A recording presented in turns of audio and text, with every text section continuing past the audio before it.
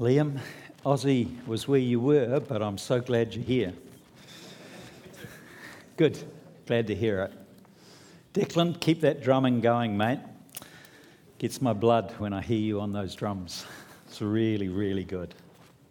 Okay, can we agree that God wants all of us to grow up? Are you aspiring for senior leadership?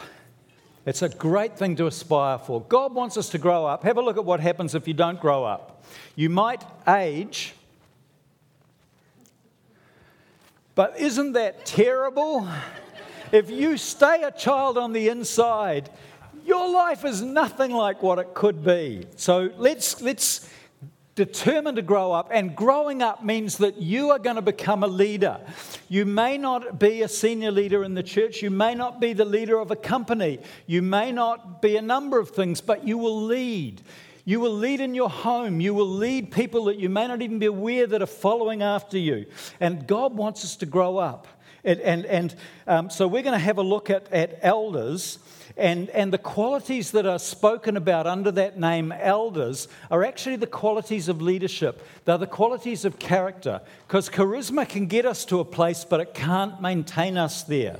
So many people have gotten into positions of authority that are beyond their ability to be able to stand because the character hasn't been built. And the Bible's really clear about this. Actually, character is so important. So you've got to decide, do you want to grow up or do you want to stay like these guys? The real problem for us all is that we all have a fallen nature. Now, we're saved in a day, but we're sanctified in a lifetime, which means we can all be fools. Doesn't matter what decade you happen to be in, we can all make terribly dumb mistakes and say terribly dumb things. We're all a work in progress. And so we all carry the potential for immaturity. Yet in 1 Timothy chapter 3 and verse 1, Paul says this. He says, if someone aspires to be an elder, he desires an honourable position.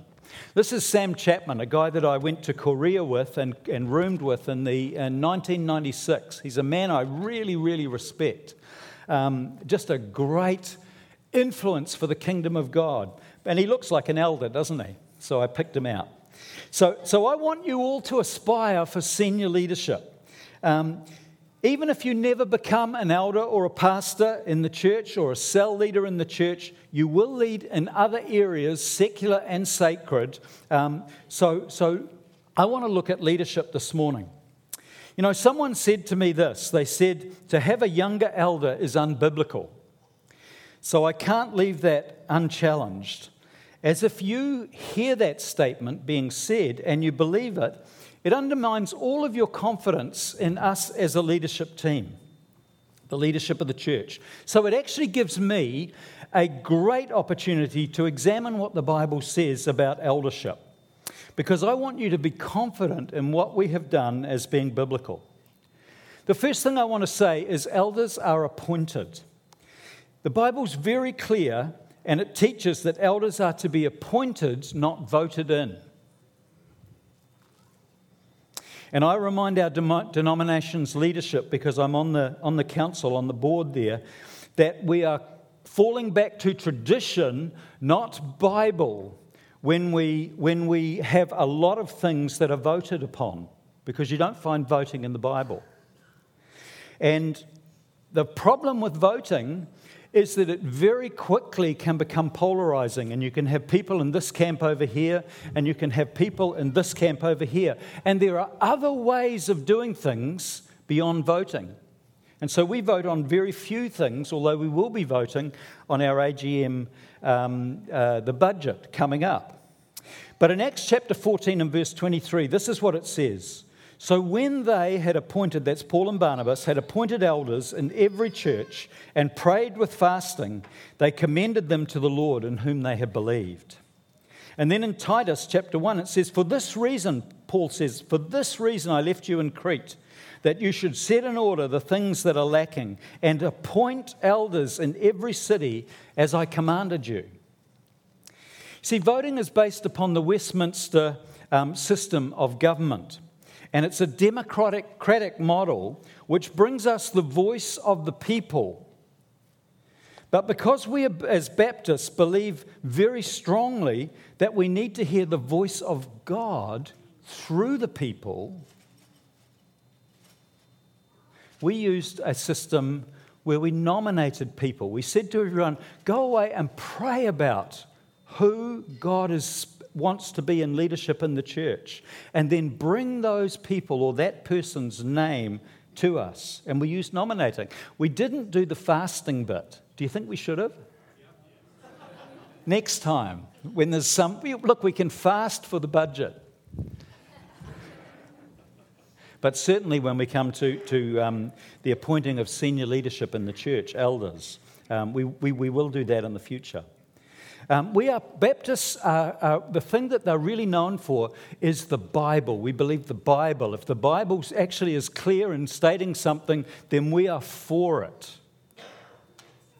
And I get a bit of pushback, but I also get a lot of nods when I'm talking to them about voting and nominating and the difference that we can find other ways of finding the voice of God outside of the Westminster system, which is a very English, very white system of how things are done.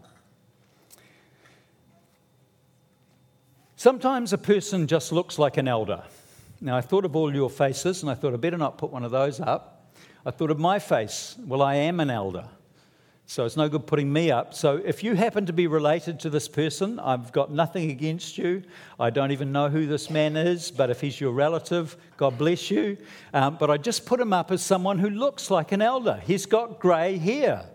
And that's often the thing that people look for when they're looking for someone. And sometimes a person who only looks like an elder but doesn't carry the hand of God and the character and the gifting that they have, and the heart for his church. And when someone gets voted often by voting, into a position as an elder, when they don't carry those things, there can be some tremendous problems that arise in a Baptist church. Really, really tremendous things, massive things. Sometimes there is no filter of discernment able to be used in some churches.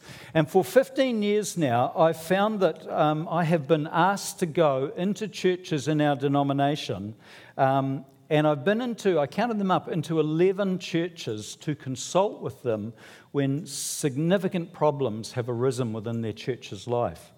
And I've taught now in 3 of our associations the role of the eldership and the specifically about the ministry-led model that we embraced as a church, as a movement in the year 2000, to try and bring some understanding, because when the wrong person, often it's a person who has a personal agenda, and if a person who has a personal agenda gets into leadership, they can blow churches apart.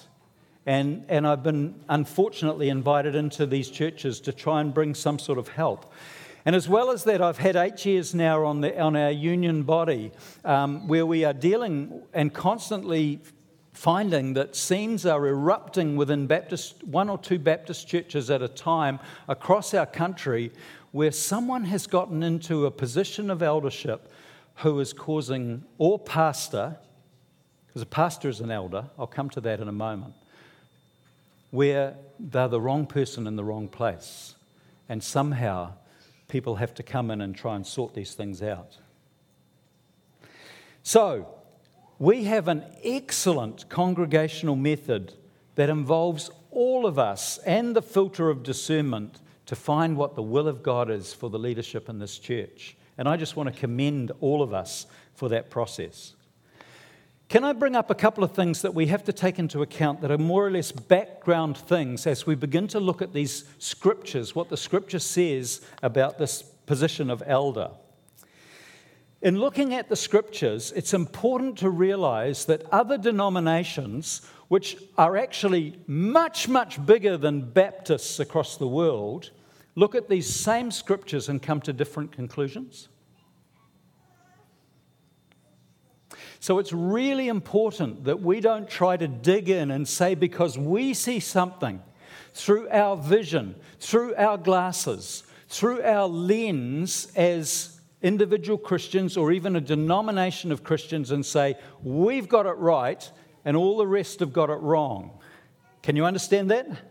Does that make sense to you? It's a really, really important point. All of the denominations in the world, Christian denominations in the world, point to the Bible to show why they are governing in the way that they are governing.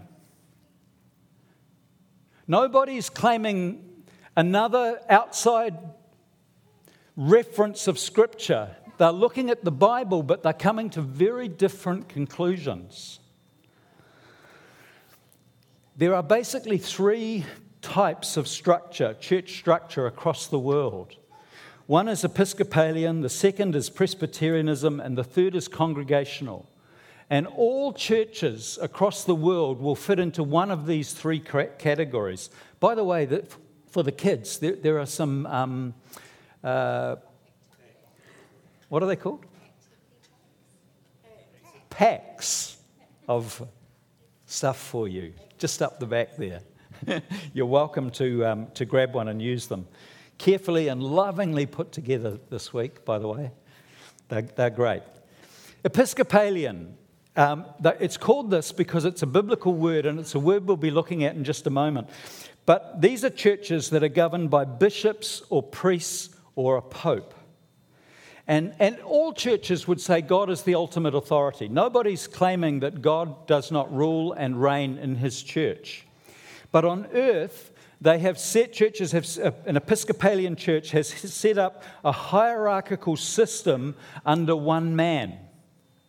And the Catholic Church is like this. The Anglican Church is like this. The Lutheran Church is like this. Many Pentecostal churches, in fact, most Pentecostal churches would come under the category of Episcopalian churches. The Salvation Army is like this.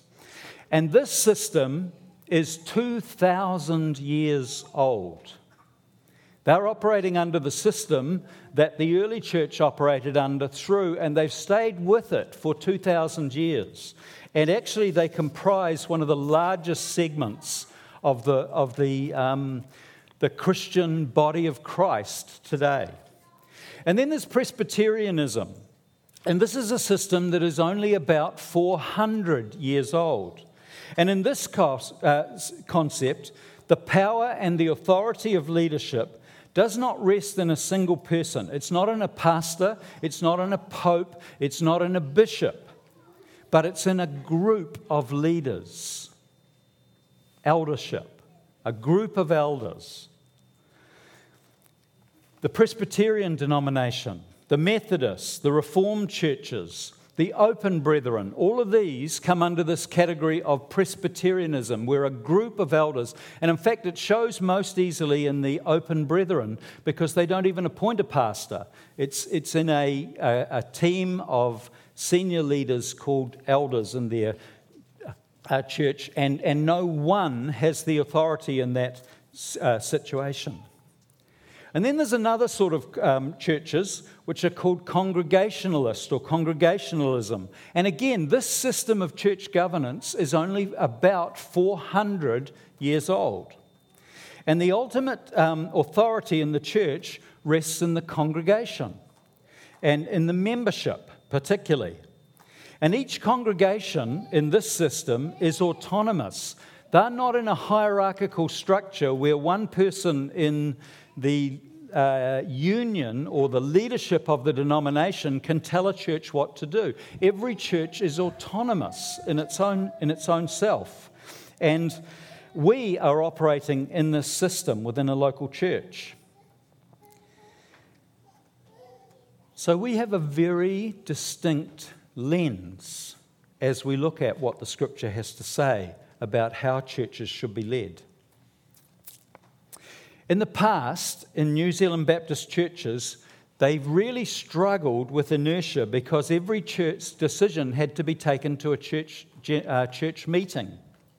And things like what colour carpet a church is going to have. You'd hear stories about this and about what colour to paint a wall or the outside of the building. And people would fight and have strong opinions. There's a very well-known saying in Baptist circles that if you put two Baptists together in a room and ask them to talk about something, there will be three opinions. And that has arisen because of the conflict and everybody wants their opinion to be right. That is part of our history and tradition. And sadly, really difficult and unfortunate meetings have taken place in almost every Baptist church across New Zealand in the 70s through to the 90s, where strong-minded people who became power brokers, not necessarily the people who were given authority within the church, but they were strong-minded, and so they became power brokers within churches, and they polarized and sometimes dominated meetings. And massive arguments about whether the Holy Spirit should be allowed expression in his own church took place in the Baptist movements in the 70s and the 80s. Can I have a show of hands of anyone who's been through some of those times? No one. A few.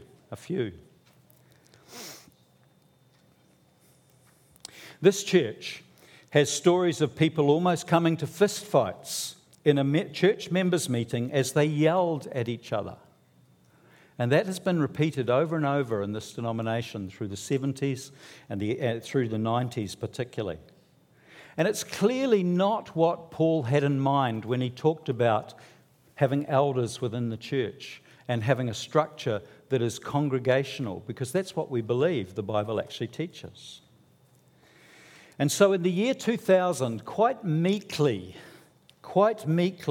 the whole denomination at a leadership level came together and said, we need to embrace something that is not every decision coming to a members' meeting. And so we embraced what is called the ministry-led model, where a congregation has the final authority and the final say, the final power, but it empowers its leaders to be able to lead. But it does so to lead in a way that is congregational, engaging, and seeks the voice of the people into decisions that are being made. Basically, as a denomination, everybody said, we've had enough of these kind of fights.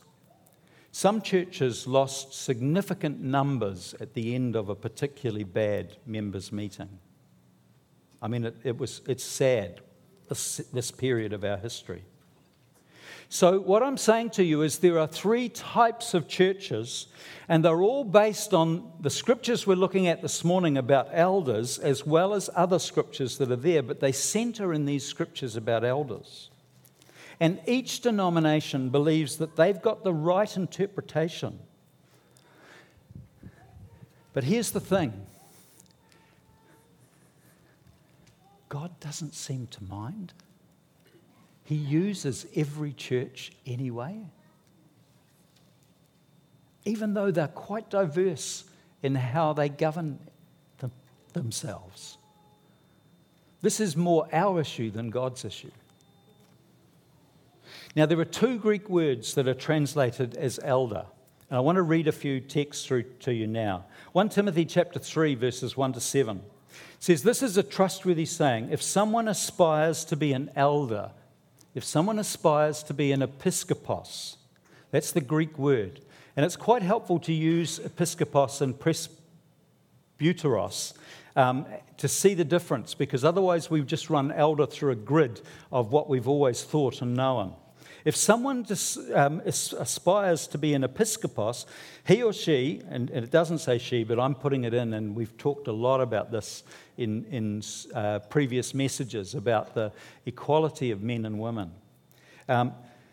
He desires an honourable position. So an elder must be a man whose life is above reproach. And it goes on to speak about a lot of character qualities that are necessary in someone who is an episkopos. 1 Peter 5, verses 1 to 3.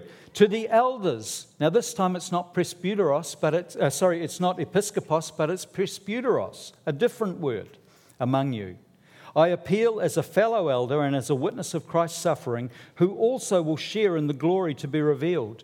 Be shepherds of God's flock that is under your care, watching over them, not because you must, but because you're willing, as God wants you to be, not pursuing dishonest gain, but eager to serve, not lording it all over those entrusted to you, but being examples to the flock. There's quite a bit on the role of an elder in there, as well as character qualities that are necessary, but he's using a different word. And then in Titus, he just mixes it up. Look at this.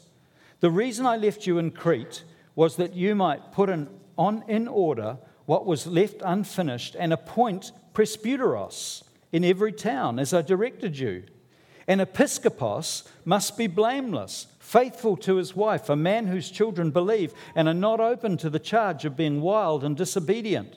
Since an episkopos, but here it's just a translation of what episkopos means, since an overseer, an episkopos, someone who oversees something, manages God's household. An episkopos, an overseer, manages God's household. He must be blameless, not overbearing, not quick-tempered, not given to drunkenness, not violent, not pursuing dishonest gain. Rather, he must be hospitable, one who loves what is good, who is self-controlled, upright, holy, and disciplined. He must hold firmly to the trustworthy message that has been taught, so that he can encourage others by sound doctrine and refute those who oppose it. So there's quite a bit there on role and character for this position of elder, but two different words are used interchangeably in the same passage. 1 Timothy 5, the presbyteros who direct the affairs of the church well are worthy of double honour, especially those whose work is preaching and teaching. And it goes on to talk about not muzzling the ox as he eats. So it's talking about the financial reimbursement for these people who are presbyteros in that position within a church of teaching and preaching. There's a lot of ambiguity. It's not just simple, straightforward. An elder is this. There's a lot of ambiguity in it. There's quite a bit in the role that actually is equivalent to the role of a pastor in the church that we know today.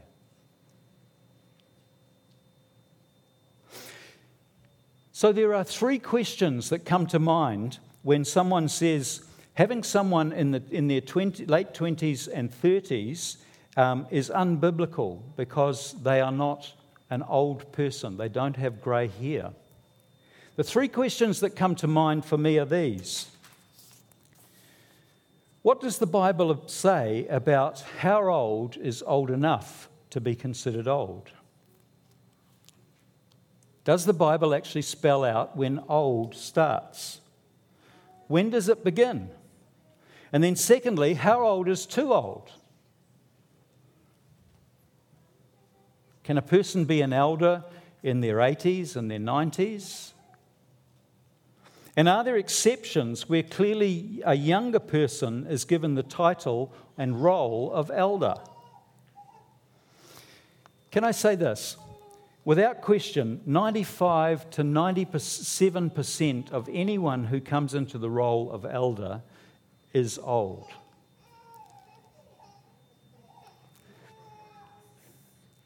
(95 to 97% of anyone who comes into the role of elder is old. But old doesn't equate to wise. Doesn't some people? They grow up. Other people, they just grow. They forgot the inside stuff. But 95 to 97%, if you surveyed the churches and Baptist churches in New Zealand, you'd find 95 to 97% of the people you would put them in the category of old. And that's the meaning of the word, the literal meaning of the word presbyteros. Presbyteros means older or senior, or at least the root word presbys does. And that's our starting position. But does the Bible anywhere say what age old begins? And the answer is no. So we have to use our brains. Now, would 50 be acceptable as old? You don't need to give me that. but you just make up. So if 50 might be acceptable as old, would 40 be acceptable as old? Would 30 be acceptable as old? Would 28, when I became an elder, be acceptable as old? What does the Bible actually say? And the answer is it doesn't say anything. And does it tell us anything about when someone is too old?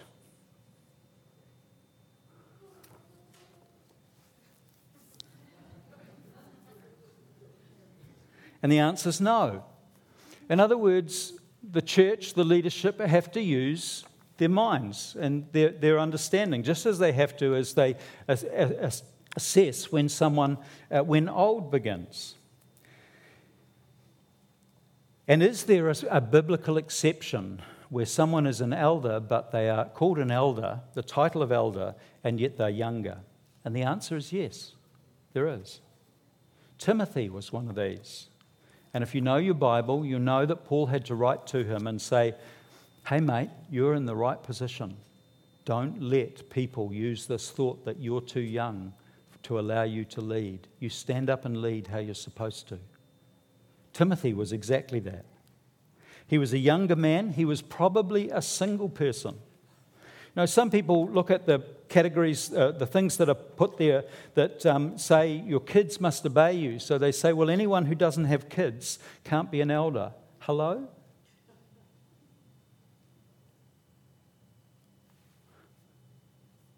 It's not what it's meaning. But those that do have kids, how your kids behave are a huge indication of the character and integrity in your life. Timothy was probably a single person, and yet he was involved in about 5 churches. And he was apostolic because he was charged to go and appoint elders in these churches, even before he became one of these elders in the churches himself, in the church of Ephesus. And he went on and pastored that church for years and years and years. And Sandra and I went there. It's a big church. You look at the foundations. You look at what was there. But he was young. He was young. He was young. I want to quote Brian Winslade, and I could have chosen John Piper or any other, many other well-known Christian statesmen, if you like, in our own age, talking about the fact that you cannot put an age on elderships because Timothy creates an exception for someone who's exceptional being able to come in and be in that role. But I want to quote Brian Winslade. And I quote Brian because he has been the New Zealand leader of our denomination for about 8 years. After that, he went on to lead the Australian Baptist Union as well. And the real reason I want to quote him is because he grew up here in St. Albans Baptist Church. You remember his dad pastoring here? I think it was Norm Winslade and little Brian. Yeah. And this is what Brian has written. He said, the concept of presbyteros was not necessarily limited to someone who was older chronologically. It became a title. Timothy, for instance, was presumed to be an elder in the church, yet was relatively young. The meaning of presbyteros had to do with perceived maturity and wisdom, with someone who would give wise counsel or advice, someone whose judgment was respected. And friends, really, this is the answer to the question of unbiblical or not. It's very, very clear. But the ambiguity goes even deeper than this, because we have these large segments of the body of Christ who have taken these verses and set up a hierarchical structure under one man, or within a country under one person, or a group of elders who are leading in quite different ways to what we are here. So there are actually these two words with two different meanings, yet scholars see them as synonymous to each other. They are interchangeable because Paul and Peter both use these words interchangeably as they're addressing the same context. They're presbyteros, as I've been saying, and episkopos. And episkopos is sometimes translated as bishop, or more just taking the meaning of the word, overseer, someone who oversees churches or even regions. And this is where that tradition for the Catholic and the Anglican and the Brethren, etc., come from. And the reason, overseer in the Greek lexicon means a person charged with seeing that things are done rightly, a guardian or a superintendent in Christian churches.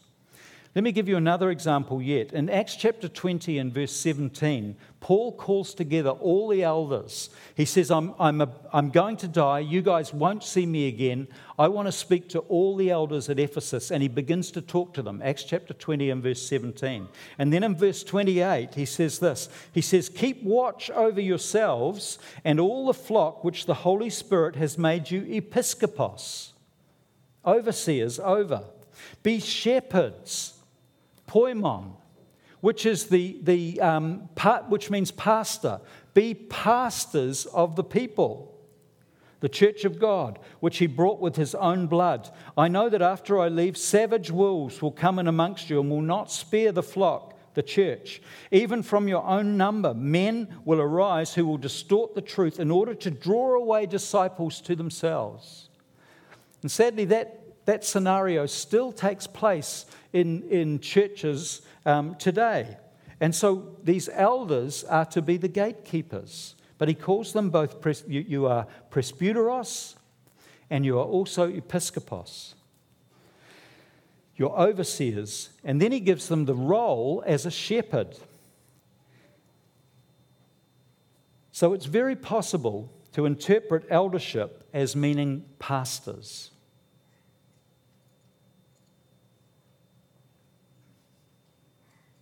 And this has been the almost 400-year interpretation that Baptists have put on these verses.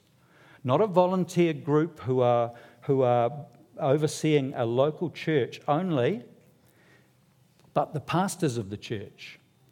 And if you go back in Baptist history, Baptists, by and large, because every church is autonomous, so some would do things differently, but by and large our denomination didn't have elders for almost 400 years.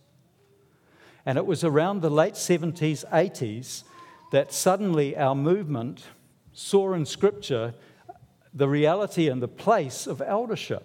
But up until that time, we had pastors and deacons. And I remember in the 80s when I first became an elder, I was a pastor and therefore an elder, and I was invited into the eldership of the church at Glen Eden, and the elders didn't quite know what to do because there was a deacons group, there was a pastoral staff team, and there were elders, and no one was sure how it all functioned and worked. And Baptist churches have had to figure out things, and by and large, deacons have dropped off. Because you might not remember it, but it wasn't that long ago when there were no small groups in church. And about the 70s, particularly when Yonggi Cho just shot to fame with a church that grew to 100,000, 200,000, 500,000 people, and he's doing it out of small groups, and around the world people started saying, we need these. And small groups have taken over a lot of the things that diaconates used to do 35, 40 years ago.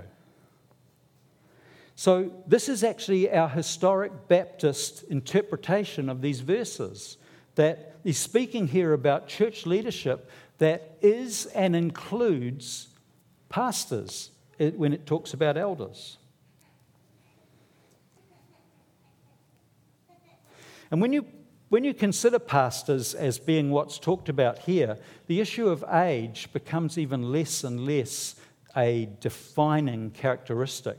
And the term eldership becomes a title more than a requirement of age, because most of our pastors enter into the pastorate at ages 20 to 30 years of age. And they learn a lot and grow from being enthusiastic and full of energy to hopefully a lot wiser as the decades go past. But they start their eldership, they start their pastoral time, often quite young. The youngest Baptist pastor I know of was Spurgeon. And Spurgeon's often quoted because he just turned London upside down in the Baptist world. He got saved at 15 years of age and he became the pastor of a church at 16. It was a pretty small church, but within 2 years he'd grown it to 1,200 people. He was an elder. He was a pastor. He was an overseer. He was an episkopos. He was an elder. He was a presbyteros. And at 18, the largest Baptist church in London invited him to become the pastor there. And he went. And the rest is history. He just kept growing the church. Huge, huge influence. But he was young. He actually broke the rule that says, don't allow anybody who's a new convert to become an elder. God didn't seem to mind. See, what we have here in this, these are all important things. Each of these passages that I've been reading out, but they're not prescriptive rules that if you're married and you've got children, but your children get killed, you have to leave the eldership. It's not saying that. If you're single and you're not married, there's no way you can lead in a church. It's not saying that. These are principles of how the church is to be governed. But they're not prescriptive to the degree, because every church's setting and every church's clientele that they're drawing from is different. And there are general principles that need to be put into place. Can I just talk about the next generation? For over 15 years, we as an eldership here at St Albans Baptist have been deliberately bringing younger people into the eldership meetings. We haven't said you're going to become an elder or you are an elder. We've brought them in for 3 to 6 months so that we can help them to grow in their leadership development. We've been doing this for over 15 years because we see the gift of leadership in them. One of the things that we have to look really closely at is their maturity to be able to hold their mouth and keep confidentiality within their lives. They've never, ever let us down. And we value the voice of the next generation coming through. In the world, or in the church, so many churches are losing people in their 20s and 30s. And we are too. But we value the voice of those in the 20s and 30s. And we want to hear their perspective on the world and their perspective on life in church. And we have greatly benefited by having these younger ones for 3-month stints or 6-month stints coming into the team. In the world, they can be pilots and fly us around the globe. We just don't look closely as the pilot slips into his seat. As we feel very safe because they're obviously so much more mature. And they can launch tech companies like TradeMe and become millionaires and probably beyond that as well. And they can even become New Zealand's Prime Minister like Jacinda Ardern did at 37 years of age. Our youngest Prime Minister ever. But too many churches are not interested enough in their voices. And in Jesus' day, his crew were all young. They were. And they were mostly single. In history, God has repeatedly taken younger people in their 20s and their 30s, like the Wesleys and Whitfield, and he has trained them and used them, and they've turned their generation on its head. And I think of today Lauren Cunningham, who started YWAM, and he started it when he was 24.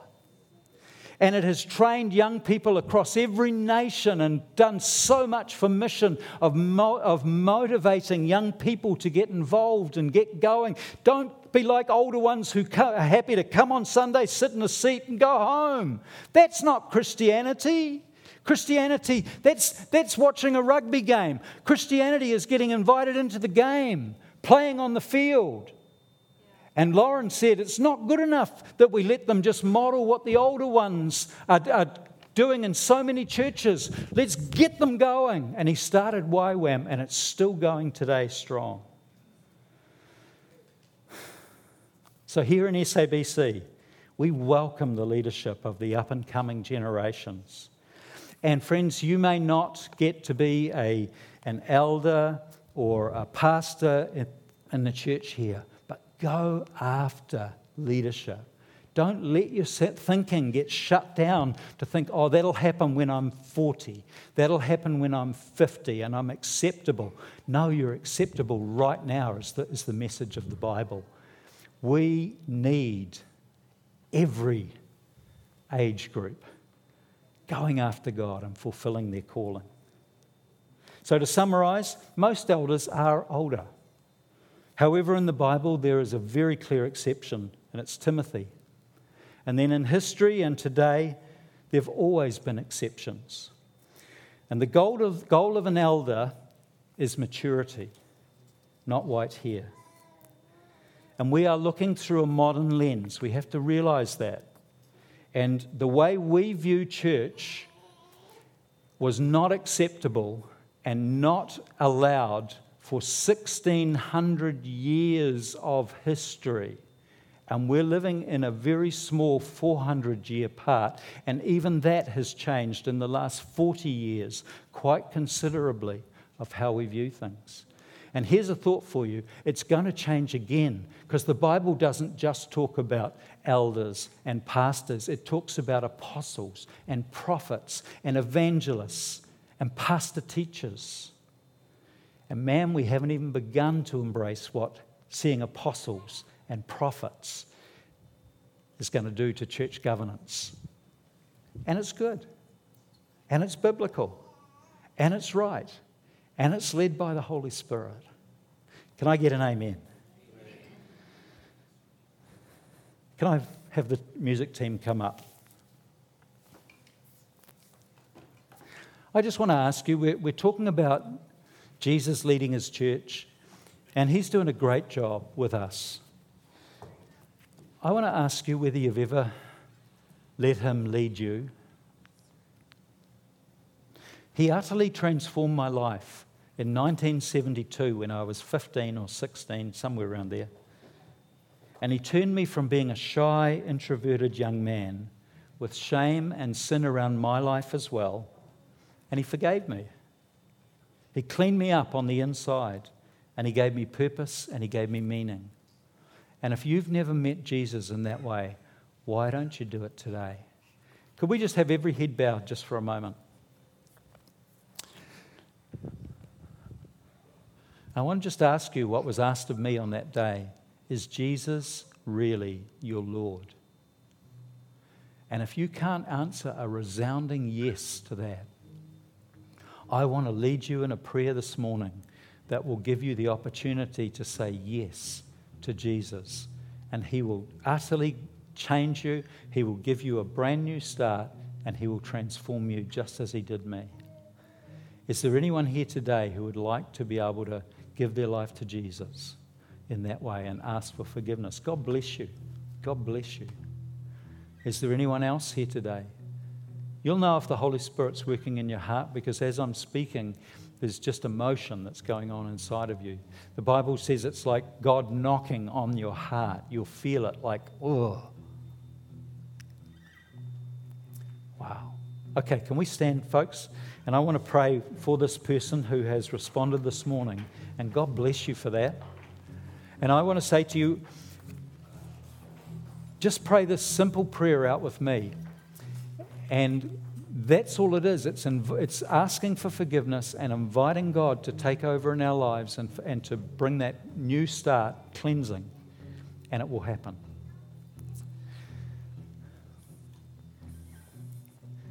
Why don't we all pray this prayer together? Jesus, today I open my heart up to you. I acknowledge that I've done wrong. And because of the cross, I ask you to forgive me too. Please come into my life. Clean me up. Make me new. Make me into a son of yours. In Jesus' name. Amen. Amen. God bless you, church.